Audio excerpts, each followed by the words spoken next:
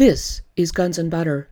I have to reiterate one more time that this is not just another murder, not just another assassination, but I insist I would stake my life on it. Much as I love this country will not survive as a republic if they continue, the Congress and the presidency, the two offices I now hold most responsible, if they continue to fool the people about Jack Kennedy and continue to postpone telling them the truth, our country will not survive. I'm Bonnie Faulkner. Today on Guns and Butter, the assassination of JFK, the Garrison interview Part 2. In this 1988 radio documentary, you'll hear the voice of co-producer and writer David Mendelsohn interviewing former New Orleans District Attorney Jim Garrison, author of Mafia Kingfish, Carlos Marcello and the Assassination of JFK, John Davis, and filmmaker Oliver Stone. Roscoe Mercer narrates. The Assassination of JFK, the Garrison interview, was co-produced, edited, and directed by Andrew Phillips. The shots apparently came from the 5th floor of the Texas Bookstore Depository building, possibly from an automatic weapon. Police were looking for a young white man dressed in a white shirt with Levi's, carrying a lever-action type rifle.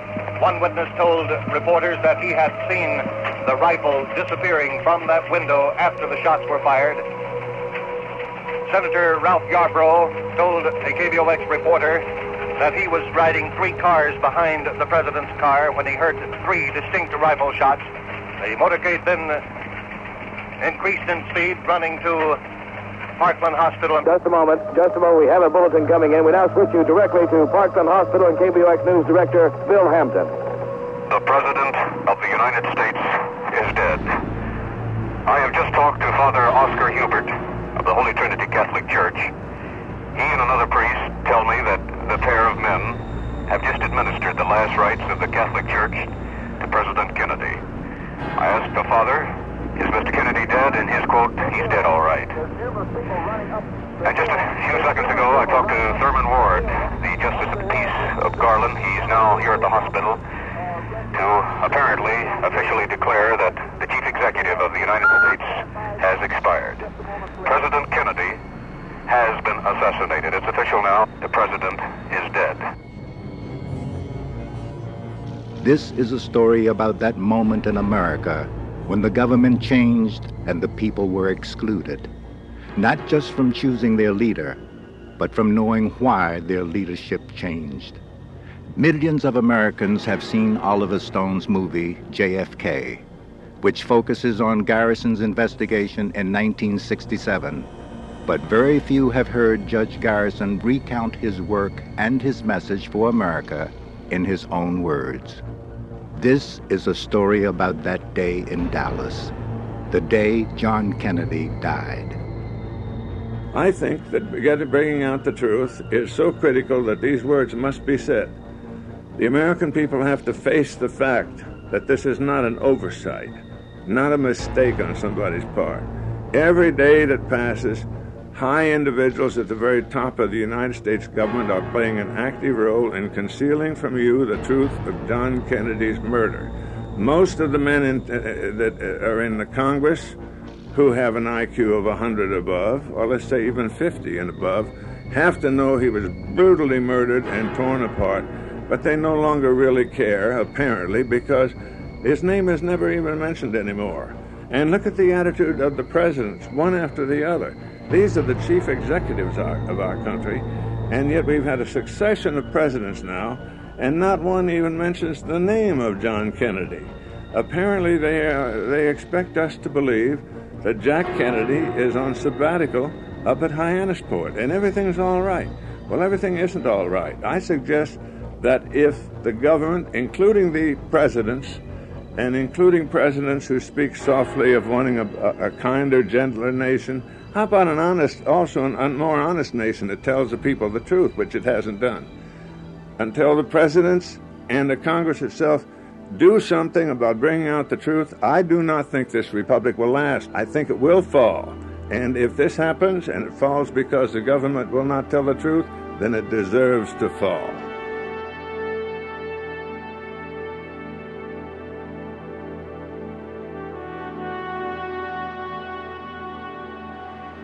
There are many unanswered questions concerning the death of President Kennedy, and there are several credible theories.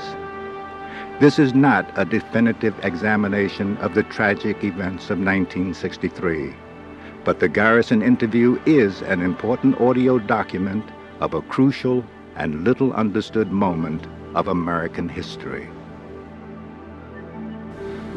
Let's go back to the weekend of the assassination and what tipped you off that New Orleans might really be at the center of a possible conspiracy. Guy Bannister was booked that night. Well, first of all, those things did not tip me off that anything was happening. You must understand, and I plead guilty to believing the government's lie. The biggest lie it told in the history of the human race, I now see, was told by the United States government and continues to be told. But I am one of the people who believed it.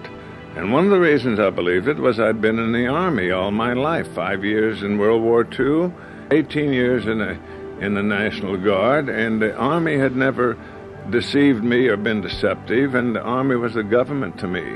So I accepted these things without question. Now, the way that I happened to stumble across and gather and look into things from what we found came across of Bannister's beating of Jack Martin, what you described, and the police report is dated 22nd of November 1963, the night of the assassination, and how we happened, even though I believe the government's pronouncements, how my office happened to catch David Ferry when he came back in from his weekend trip to Texas was because I was just doing my duty as a district attorney because the president had been killed.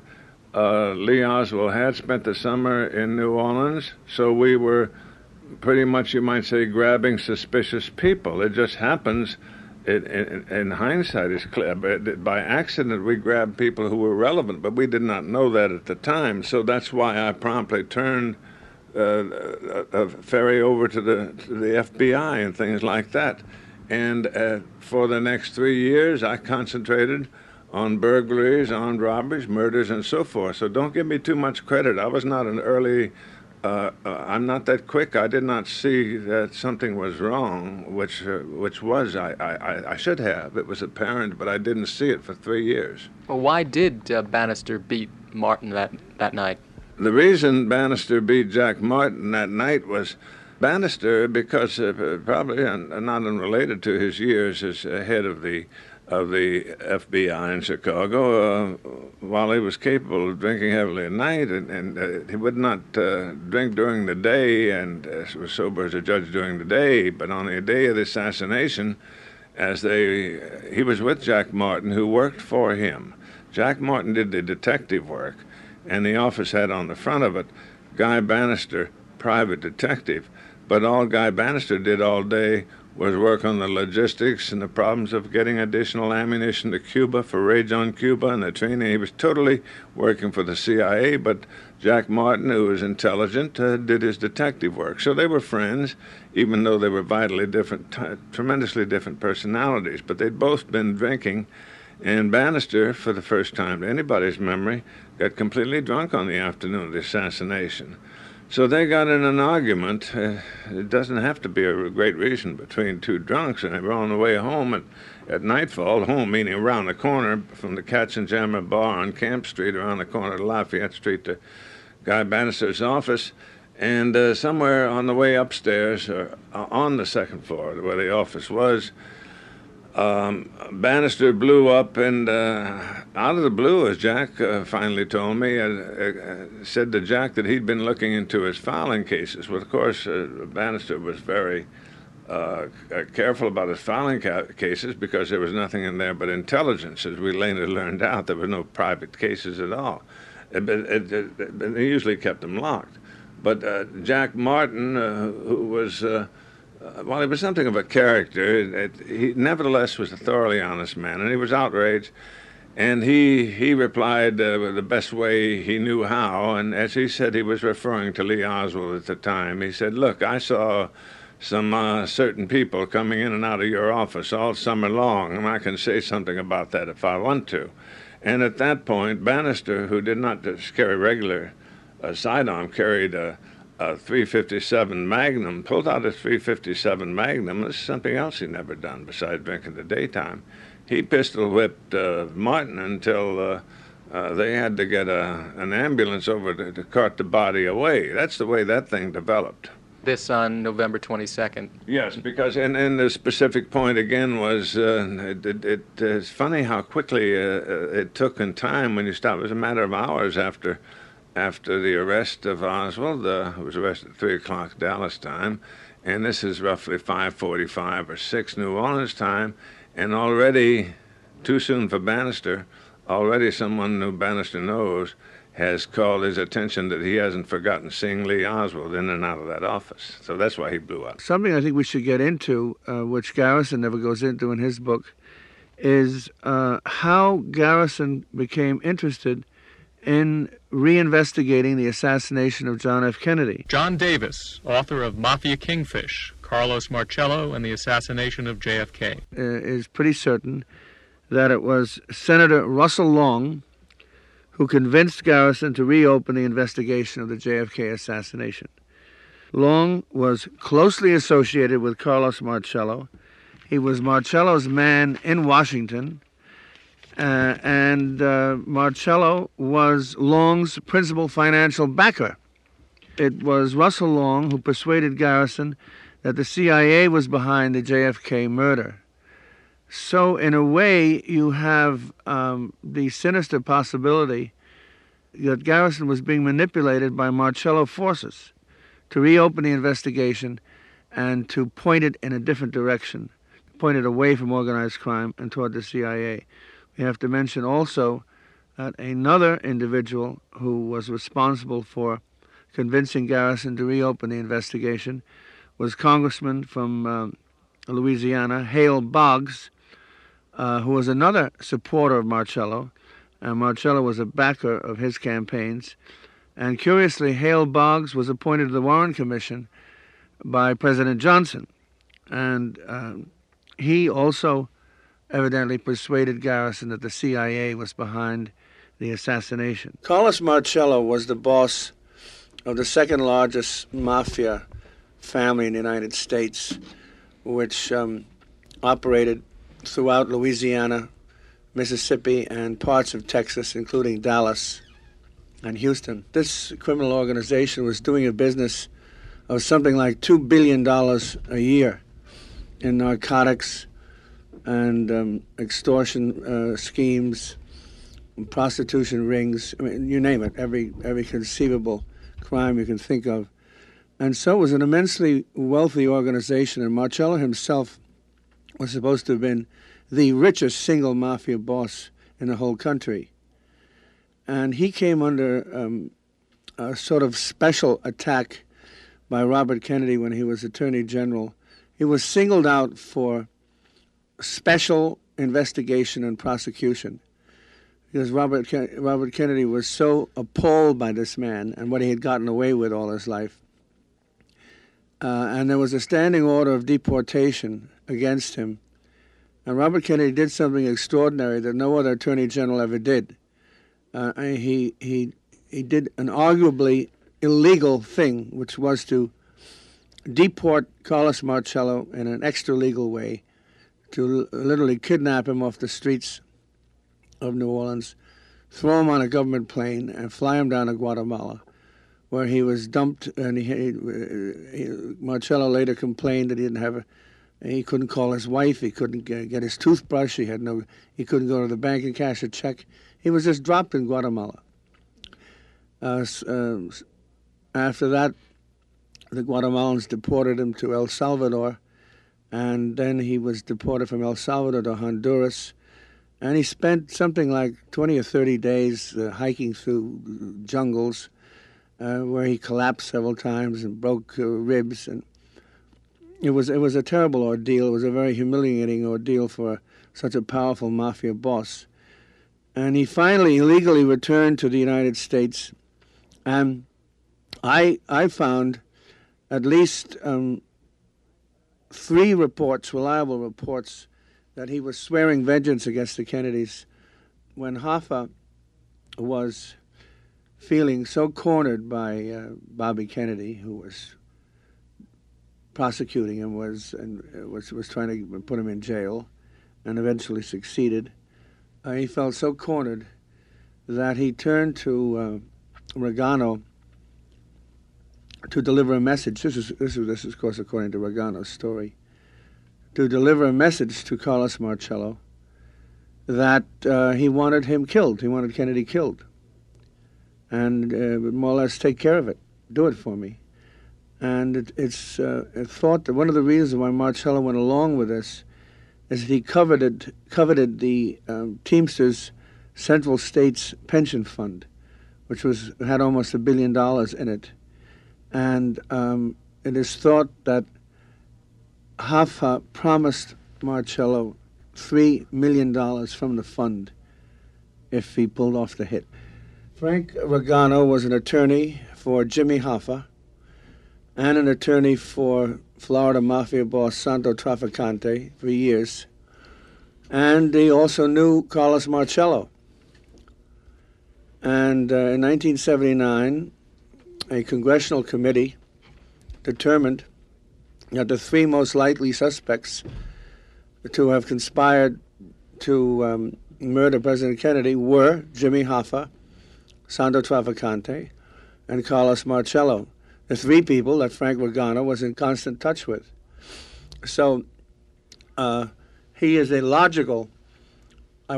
very logical witness to the conspiracy which the House Select Committee identified but could not prove back in '79. David Ferry was earning his living at the time as an investigator for Carlos Marcello. He was working on a case which had been brought against Marcello by Attorney General Robert Kennedy. His principal allegiance at the time, his principal connection, was to mob boss Carlos Marcello. Guy Bannister, who was a former FBI agent and had intelligence connections, was also very close to Carlos Marcello. He regularly did investigatory work for him. The two were on very good terms. So I view Bannister more as a creature of Carlos Marcello than I do the CIA. And now we know that Lee Harvey Oswald was also connected to Carlos Marcello, perhaps more so than to any specific intelligence agency. The issue of organized crime versus intelligence is at the center of discussion, if only because, as you say, there are many books that are being published by, as you say, intelligence that are saying it's the organized crime to get us off the trail. I just wanted to follow up because it's in the literature. Why would they have killed Bob? Why wouldn't they have killed Bobby Kennedy? Why wouldn't they have more easily killed Bobby Kennedy rather than President Kennedy? The answer given is, well, if you kill Bobby Kennedy and then the President Kennedy finds out it was organized crime, then he's still the president. He'll get a new attorney general. He'll go after organized crime like crazy.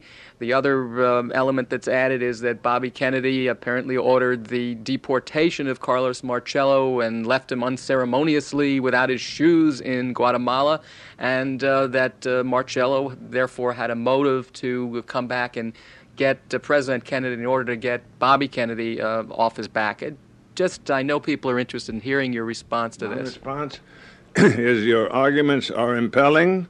You have won me over.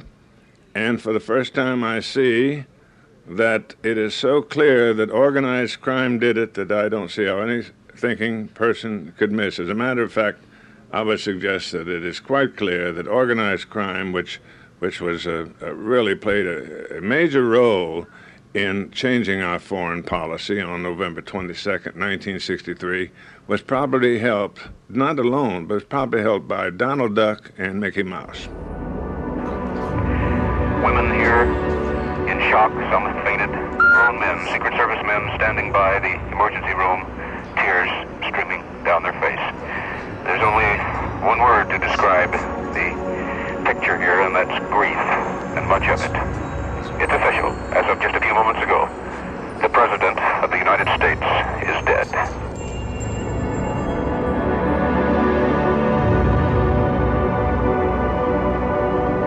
I ask you, who has the most power to change the route at the last minute of the President of the United States. A big tuna Accardo or the security portions of the United States government assigned to protect. That's not all. After the president's, the Secret Service itself participated in the hijacking over the verbal vocal protests of the Dallas officials because the autopsy is required under Texas law to be held in Dallas for reasons like this, to keep an autopsy from being done in another state under strange controls. Anyway, the body of John Kennedy was whisked out by Air Force One, by federal personnel, and they got it into a military hospital in Bethesda, and it was a military hospital. Now, in that military autopsy, there were 30 men approximately, most in uniforms, almost all military officers of high rank, except for one of the pathologists who was a civilian. The other two pathologists were military, and there were several FBI agents and several Secret Service. So you have entirely federal people. It was so badly rigged that the members of the Warren Commission could not look at it. They put their hands over their eyes, and just to also save them from being embarrassed, the autopsy papers and the x-rays were not even presented to them. They never saw them, the autopsy. And furthermore, the chief pathologist on that Sunday weekend burned the original autopsy in his fireplace. So there you have a rigged autopsy. Now, what room was there for a member of the mob to be participating? That's my reply to people who think the mob was involved. Why didn't those officials whose responsibility it would be to find the truth after all these years? Let me answer that and tell something about the cover-up, and I'd like to say something about the significance of this murder because I think it's been underestimated. Do I have a minute? Okay. First of all, I think I've made the point to the reasonable individual that elements of the covert operations, not the entire structure of the CIA, because John McCone, who was appointed by Jack Kennedy, I know cared for Jack Kennedy, but elements of the covert operations, which was the muscle part, the murder part of the CIA, and consists even now of 2/3 of the CIA. That's one of the first things we ought to do after we change the name of the CIA is get rid of covert operations. You shouldn't have covert operations inside the United States against American citizens. But we do every day, and that's one of the things that has caused this country to cease being a democracy. With Mrs. Kennedy aboard the presidential jet is Merriman Smith of UPI, Dean of the White House Correspondence. A Dallas police officer drove me from the hospital to the airport, and I went aboard Air Force One. The large center cabin was darkened, all shades drawn, members of the Kennedy staff sitting stunned, staring straight ahead, some crying softly.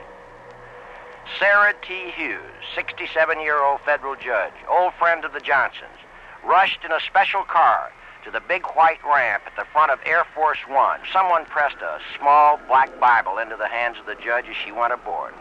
Secret Service agents gently placed the coffin in the rear cabin of the plane, a cabin, incidentally, which served as the living room for the president and his family when they were airborne.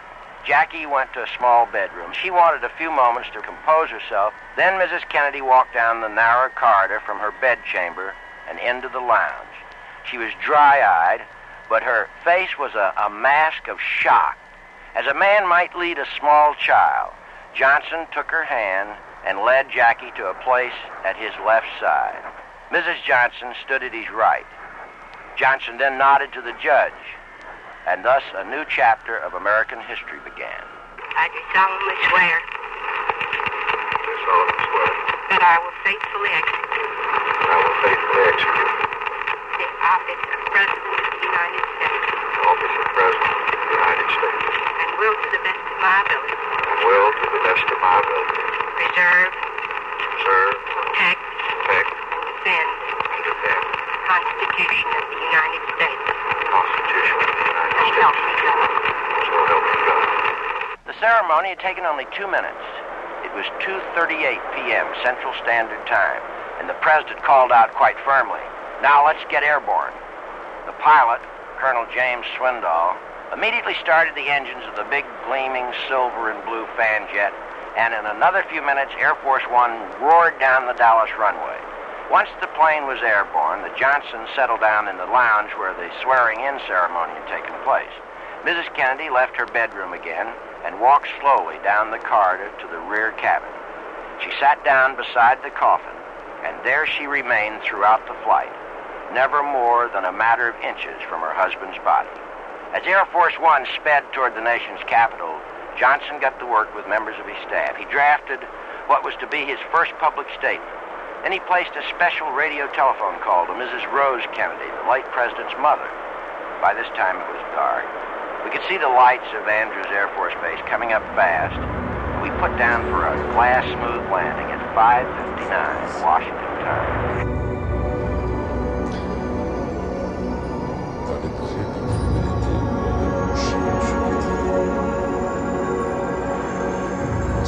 What was the role of David Ferry? What was the role of Clay Shaw, as far as you can see, in the conspiracy? The role of David Ferry was, as you might have gathered in my description of Guy Bannister and the anti-Cuban activity, was essentially the right-hand man of Bannister. And from that, we were able to make certain surmises, and I'll give you an example. We knew he was associated with Lee Oswald over the years because we got so many witnesses. And in addition to the fact, witnesses ultimately add Bannisters. It said he was always spending his time with, when he wasn't meeting with Guy Bannister, he was talking with Ferry, always. The kid was always, they call him the kid. And his role was the liaison man, the extension. The Guy Bannister was like the commander of the battalion, had too much to do to leave headquarters. But he sent, that was apparently related to Ferry's function rolling right into Texas on the day of the assassination. He never told us, and there's no way of our finding out because he's dead now. But it's rather apparent it was some form of liaison, since he knew so many of the Cuban shooters had been training north of the lake, and he knew the kid postulate just one of many possibilities for one brief second. And you can see if many men were worried about Oswald talking while he was alive until they could get to him and kill him. Think of the value of a familiar voice like Dave Ferry calling from Dallas, where it can be trained, saying, "Lee, thank God I got you on the phone. I'm here in Dallas. We want to reassure you everything is great. You've done a beautiful job. Just keep cool. Everything's working. You're going to be a hero." Something along the line is what I suggest. And that's my first postulation, because I don't like to speculate, but he was something along those lines. We found out that Lee Harvey Oswald actually worked as a runner in the Marcello gambling network, the bookmaking network, in the summer of 1963. Oswald's uncle was a key figure in Marcello's gambling network, and Oswald worked as a runner for his uncle. Also, there were reliable witnesses who saw Lee Harvey Oswald in Carlos Marcello's headquarters in New Orleans. As a matter of fact, Ferry, who knew Oswald quite well, was at Carlos Marcello's swampland estate during the 2 weekends preceding the assassination, ostensibly working on the case against Marcello, but we think he was up to other things, such as plotting the assassination of the president. You're listening to The Assassination of JFK, the Garrison interview, Part 2. This 1988 radio documentary was co-produced by David Mendelsohn and Andrew Phillips and includes the voice of former New Orleans District Attorney Jim Garrison, author of Mafia Kingfish, John Davis, and filmmaker Oliver Stone. Roscoe Mercer narrates. I'm Bonnie Faulkner. This is Guns and Butter.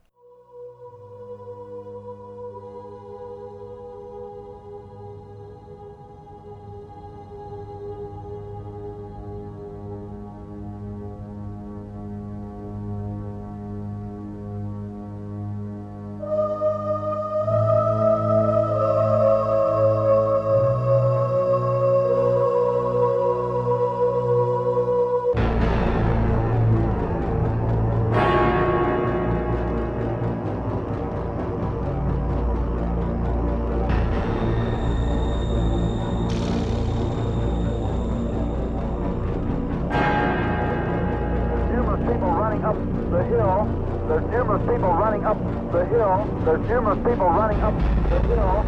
Up the hill. Several police officers are rushing. Several police officers are rushing up the hill at this time. Stand by just a moment, please.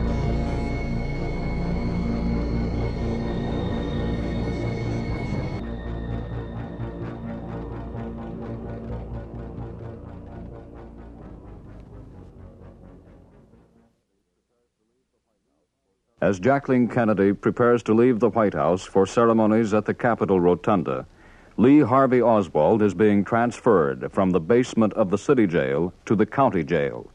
Ike Pappas, WNEW New York, is on the scene. Yeah, he's got to be here. There he is. Here he comes. Now the prisoner wearing a black sweater, he has changed from his T-shirt, is being moved out toward an armored car. Being led out by Captain Fritz. There is the prisoner. Do you have anything to say in your defense? There's a shot. Oswald has been shot. Oswald has been shot. A shot rang out. Mass confusion here. All the doors have been locked. Holy mackerel. A shot rang out as he was led into his car. The shot, there's a mass confusion there. Rolling in the... Garrison almost entirely ignores Jack Ruby, who, of course, was a beacon, a flashing light telling us where the assassination came from, since he was so closely associated with organized crime. And since the killing of a principal suspect as soon as possible after the crime is a time-honored modus operandi of the mafia. Jack Ruby was a minor mobster in Dallas. Dallas was under the jurisdiction of Carlos Marcello. Nobody could operate the rackets in Dallas without Marcello's approval.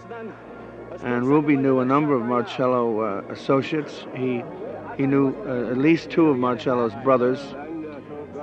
He was close to Marcello's key deputies in Dallas, Joseph Civillo and Joseph Campisi. It is safe to say that Jack Ruby was an associate of Carlos Marcello. As was pointed out by the House Select Committee on Assassinations, Carlos Marcello was the only figure who had connections to both the suspected assassin, Lee Harvey Oswald, and the suspected assassin's killer, Jack Ruby.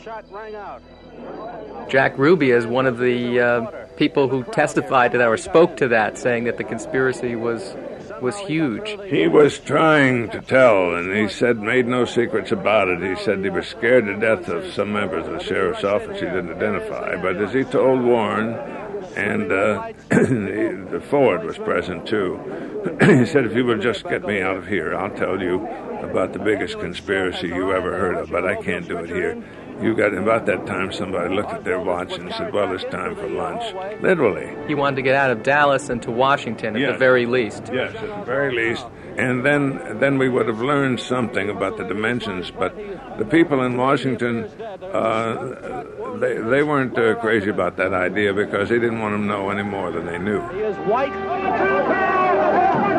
Pull the top down there, yelling. Here's the driver. Let the driver by. Oswald, white. Lying in the ambulance. His head is back. He is out, unconscious. Dangling. His hand is dangling over the edge of the stretcher. And now the ambulance is moving out. The flashing red lights. Do we leave? Here are some police officials. Who is he? Jack Ruby is the name. Jack Ruby? Ruby, Carousel Club. He runs the Carousel Club? He handed me that card the other day. He was in. What did he say? He was in the He was in the headquarters here. This gentleman heard more about the night. Perhaps we'd finish with maybe where we might have begun. If people still have a question in their minds whether Lee Oswald was acting alone or not, what comes to your mind as some of the most obvious and strongest proofs that Oswald was acting in concert with others? Look at what really happened. First of all, later, when they attempted, after the assassination, when experts, the world's leading experts, attempted to duplicate the feat with Oswald's rifle, they could not even begin to duplicate the feat. So that alone indicates that Oswald did not do it. But even more than that, Oswald's gun was so bad, that Mannlicher Carcano was so bad that it was predictable. It couldn't be done. But furthermore, even before the experts could hit the side of a barn, they had to have the sight adjusted. The sight was loose and not adjusted, and when you looked through the sight, you weren't looking down the same line as the tube. But moreover, and the final, most tragic thing of all, and I'll finish the point with this, in any American, most Americans, I think, have a feeling about other people in the human race. It's a great thing about our country that we know that we're not made up of a dominant portion of cruel people. Lee Oswald was exonerated from firing a rifle on the evening of the assassination. The nitrate test showed he hadn't fired a rifle at all. And yet, the men in charge of this operation, not only the assassination, but now the cover-up, were so cruel and so heartless that it wasn't enough to kill the president and sit idly by and let Oswald be killed as an assassin when they knew he hadn't killed the president. But it took 8 months before the rest of America found out that Oswald had not fired a rifle at all, because it was in the small print of the Warren Report. And so that's one of the most terrible things to happen, but now that can't be undone. And finally, what did he think he was doing? It's become pretty clear in general terms what he was doing, but in precise terms, nobody from the FBI has told us. He was working with the FBI, a piece of news that surfaced early on, and the Warren Commission almost went to pieces trying to cover it up. And that was when his numbers surfaced, when he said, in effect, look, fellas, I don't know what you're trying to do to me. I'm working for the FBI. I'm trying to find out what's going on, too. My number is S-179. That was a part of the standard number for an FBI informant. Well, of course, that was squashed before anybody could even get a start on it.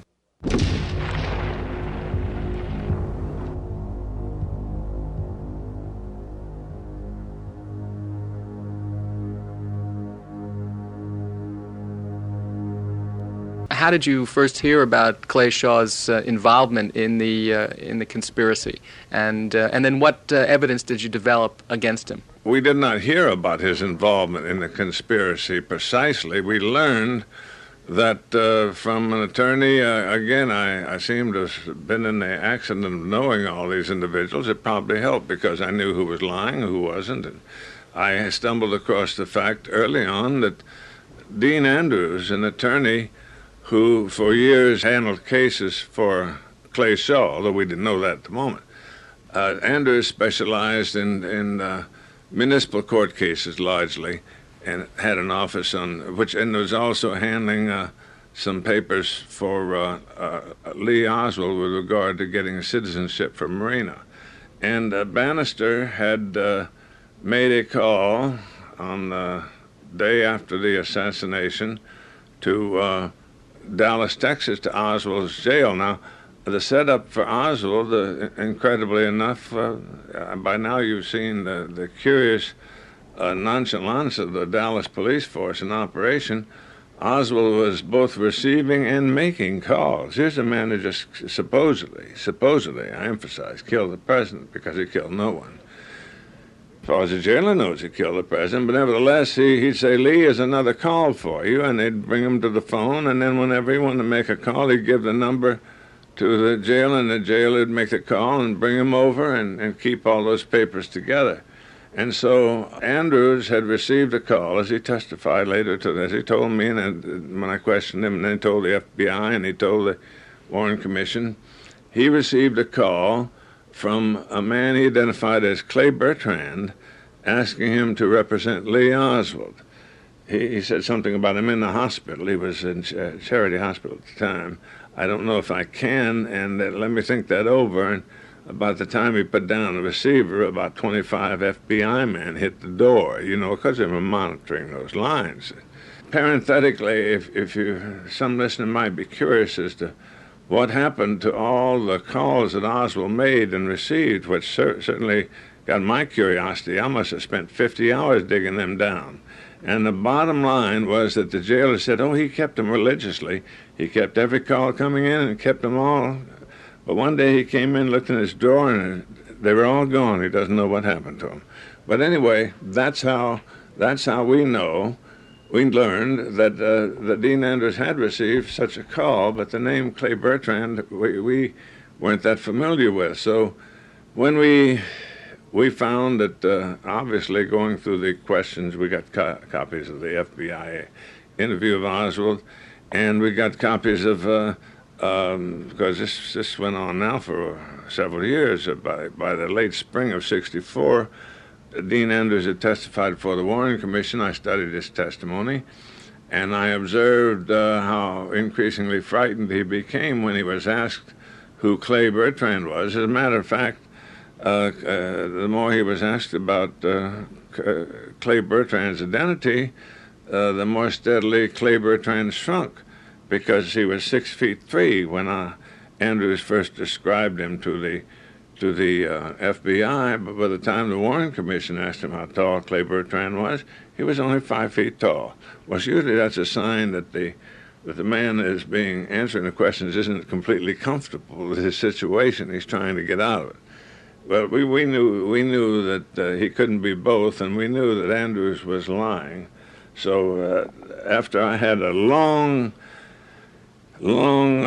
conversation with Andrews and told him, look, Dean, in effect, we went to law school together. You're a friend of mine. I like you.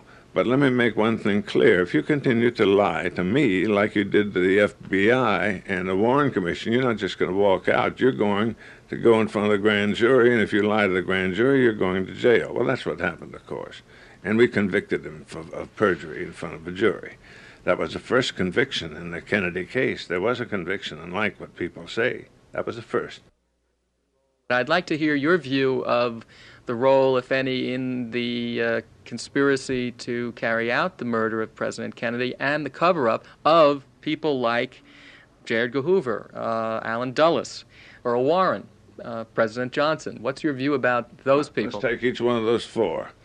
And first of all, it goes much higher than I've described. Naturally, I'm describing a tactical level, which we stumbled across, which is handling it. But you don't remove a president is not removed to change foreign policy just because a handful of people at a tactical level decide to do so.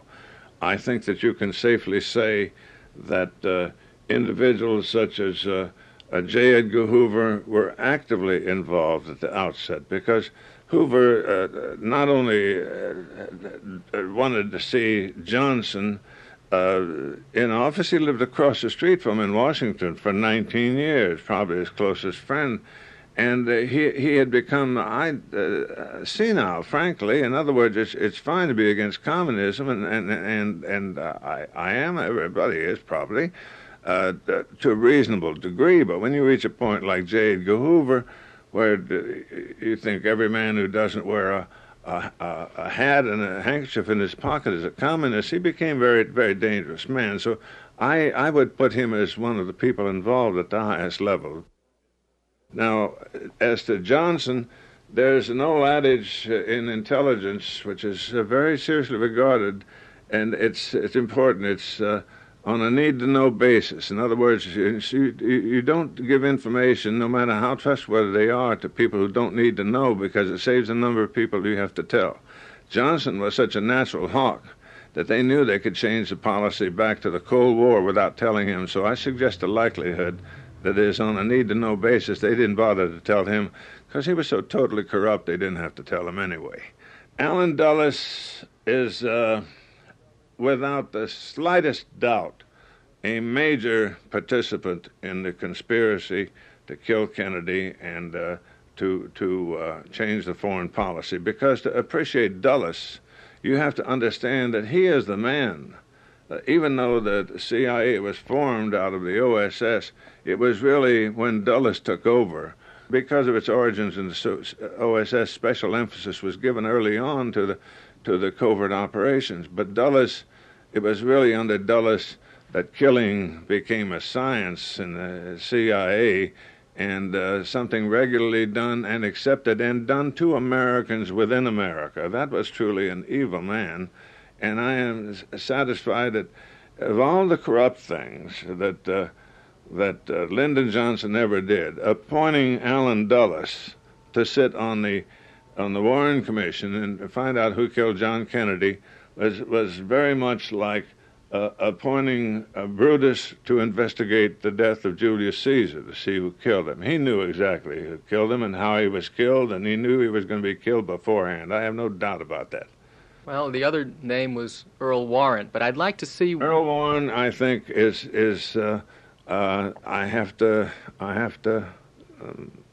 look at that in a different way. I think he was fooled. I really think he was fooled. He was called in. It happened in a confrontation with Johnson. You see, they had structured in so many false sponsors, and one you've asked me about with justification, the mob, and then they structured in Castro, and they structured in the oil barons. It was a beautifully done plan, and probably with the final approval of people at the Dulles level.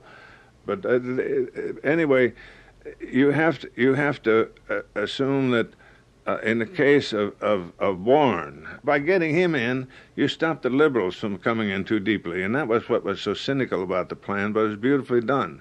When he left Warren's office, he knew nothing about it. When he left Warren's office, he had tears running down his face, and I know what they told him. They'd also structured in the possibility of some kind of Russian response if there was going to be a sign of warfare, something like that. And I can almost visualize Johnson, the man who would climb a tree to tell a lie. I can say Johnson saying, Chief, or whatever he called him, we need your help. The nation needs you now more than ever, and so forth. So they got an honest, well-intentioned man who wasn't, to say, the greatest intellectual in the world, and fooled him, and had him sitting there surrounded by people who were really running the thing, like Allen Dulles. What about the level between Bannister and these people at the level of a Dulles or a Hoover? Do you have information? No. I have to be. I can't pretend to have a magic globe, and I've been carefully insulated from all that, so I won't speculate. I found it clearly up to Bannister. I can see how he worked, but I don't pretend to have inside knowledge of that upper gap, whereby it goes up to the top level of covert operations. But I do think it had to go with some of the highest individuals of covert operations, because you're not merely changing foreign policy, you're removing a president of the United States to do it. And in that regard, I have to reiterate one more time that this is not just another murder, not just another assassination, but I insist I would stake my life on it. Much as I love this country will not survive as a republic if they continue, the Congress and the presidency, the two offices I now hold most responsible, if they continue to fool the people about Jack Kennedy and continue to postpone telling them the truth, our country will not survive.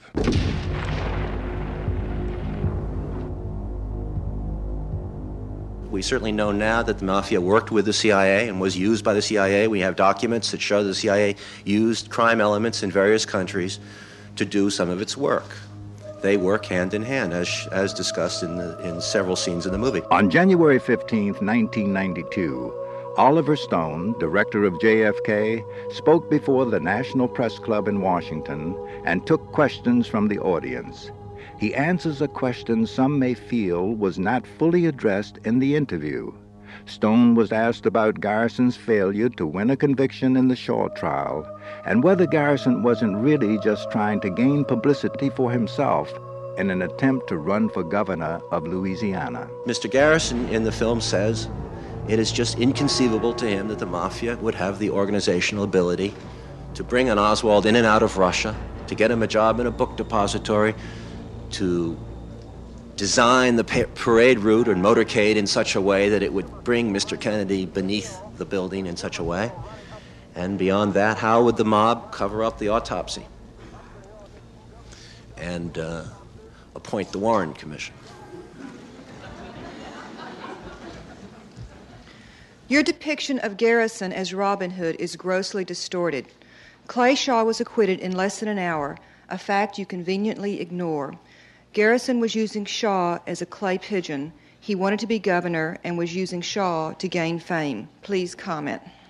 Why anyone would, in 1967, seek to be a governor of a state by going against the CIA and the entire government suggesting they killed its president is beyond me.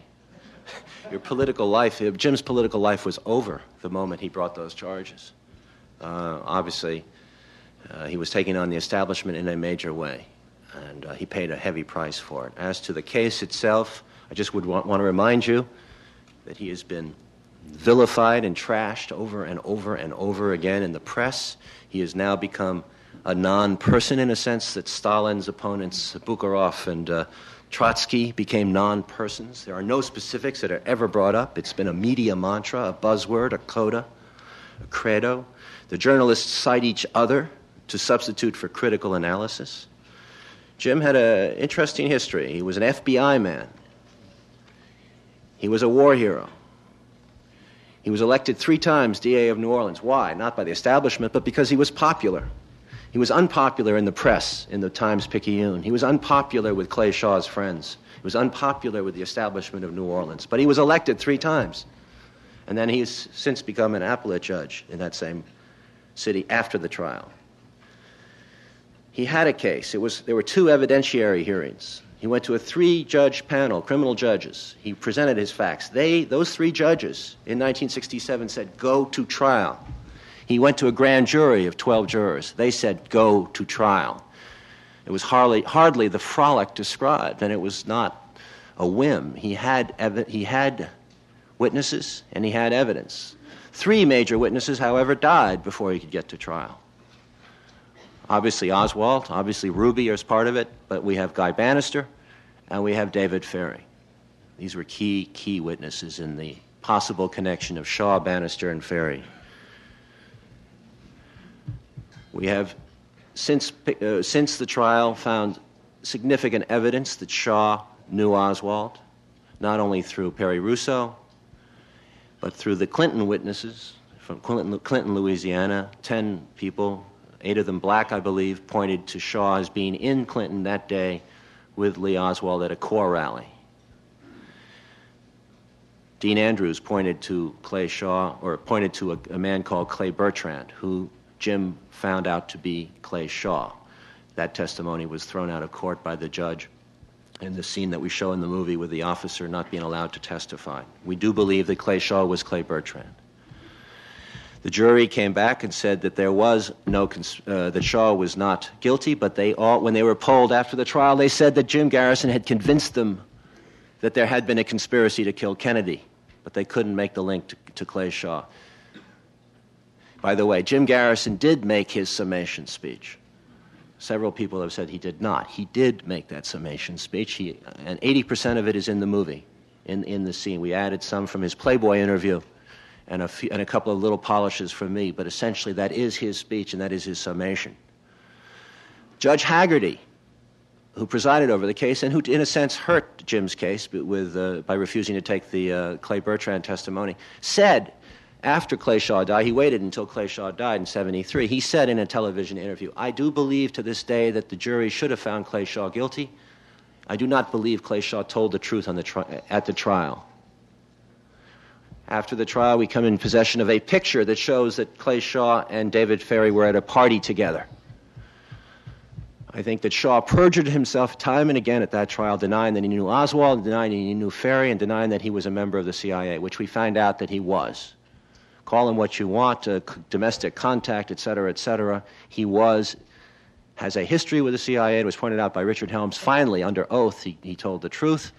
And Victor Marchetti supports that theory, saying that during the trial, Mr. Helms was very concerned with the fate of Clay Shaw and offered all the help he could.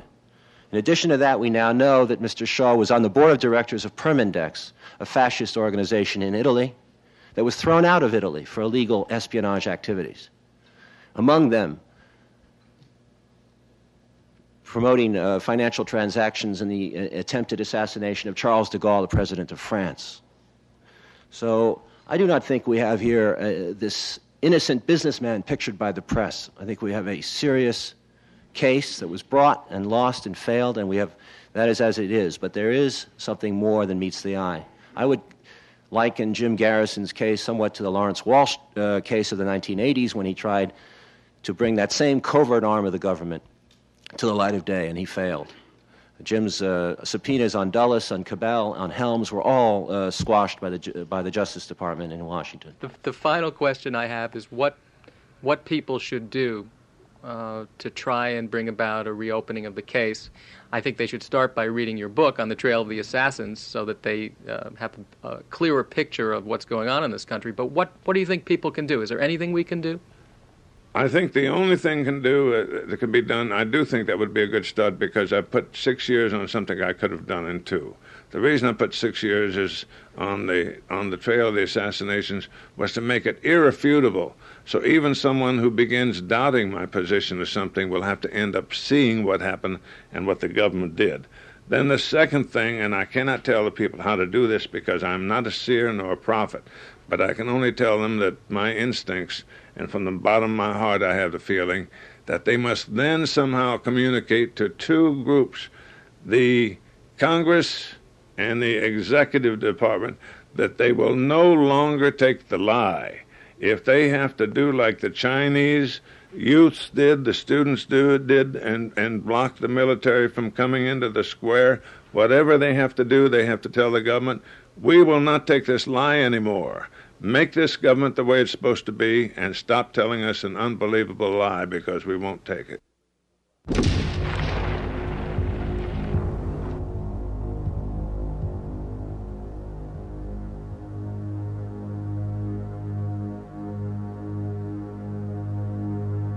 You have heard an interview with Judge Jim Garrison.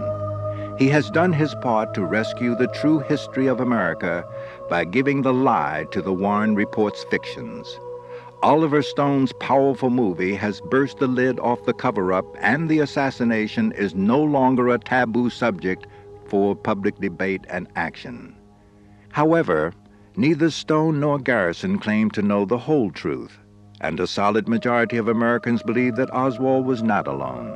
In effect, America believes that an unknown group of activists successfully murdered the president and may still be at large, and perhaps more significantly, that our government has never been able to mount an honest attempt to openly investigate what happened. If the government's intelligence arm cannot be examined about its actions 28 years later on a matter of this magnitude, how can Americans believe that we are governed through an open system reflecting the will of an informed public, a government of, by, and for the people? Perhaps at last, America is claiming the right to its history. Perhaps our society may now be ready to face the truth and the meaning of what happened in Dallas the day John Kennedy died. Perhaps.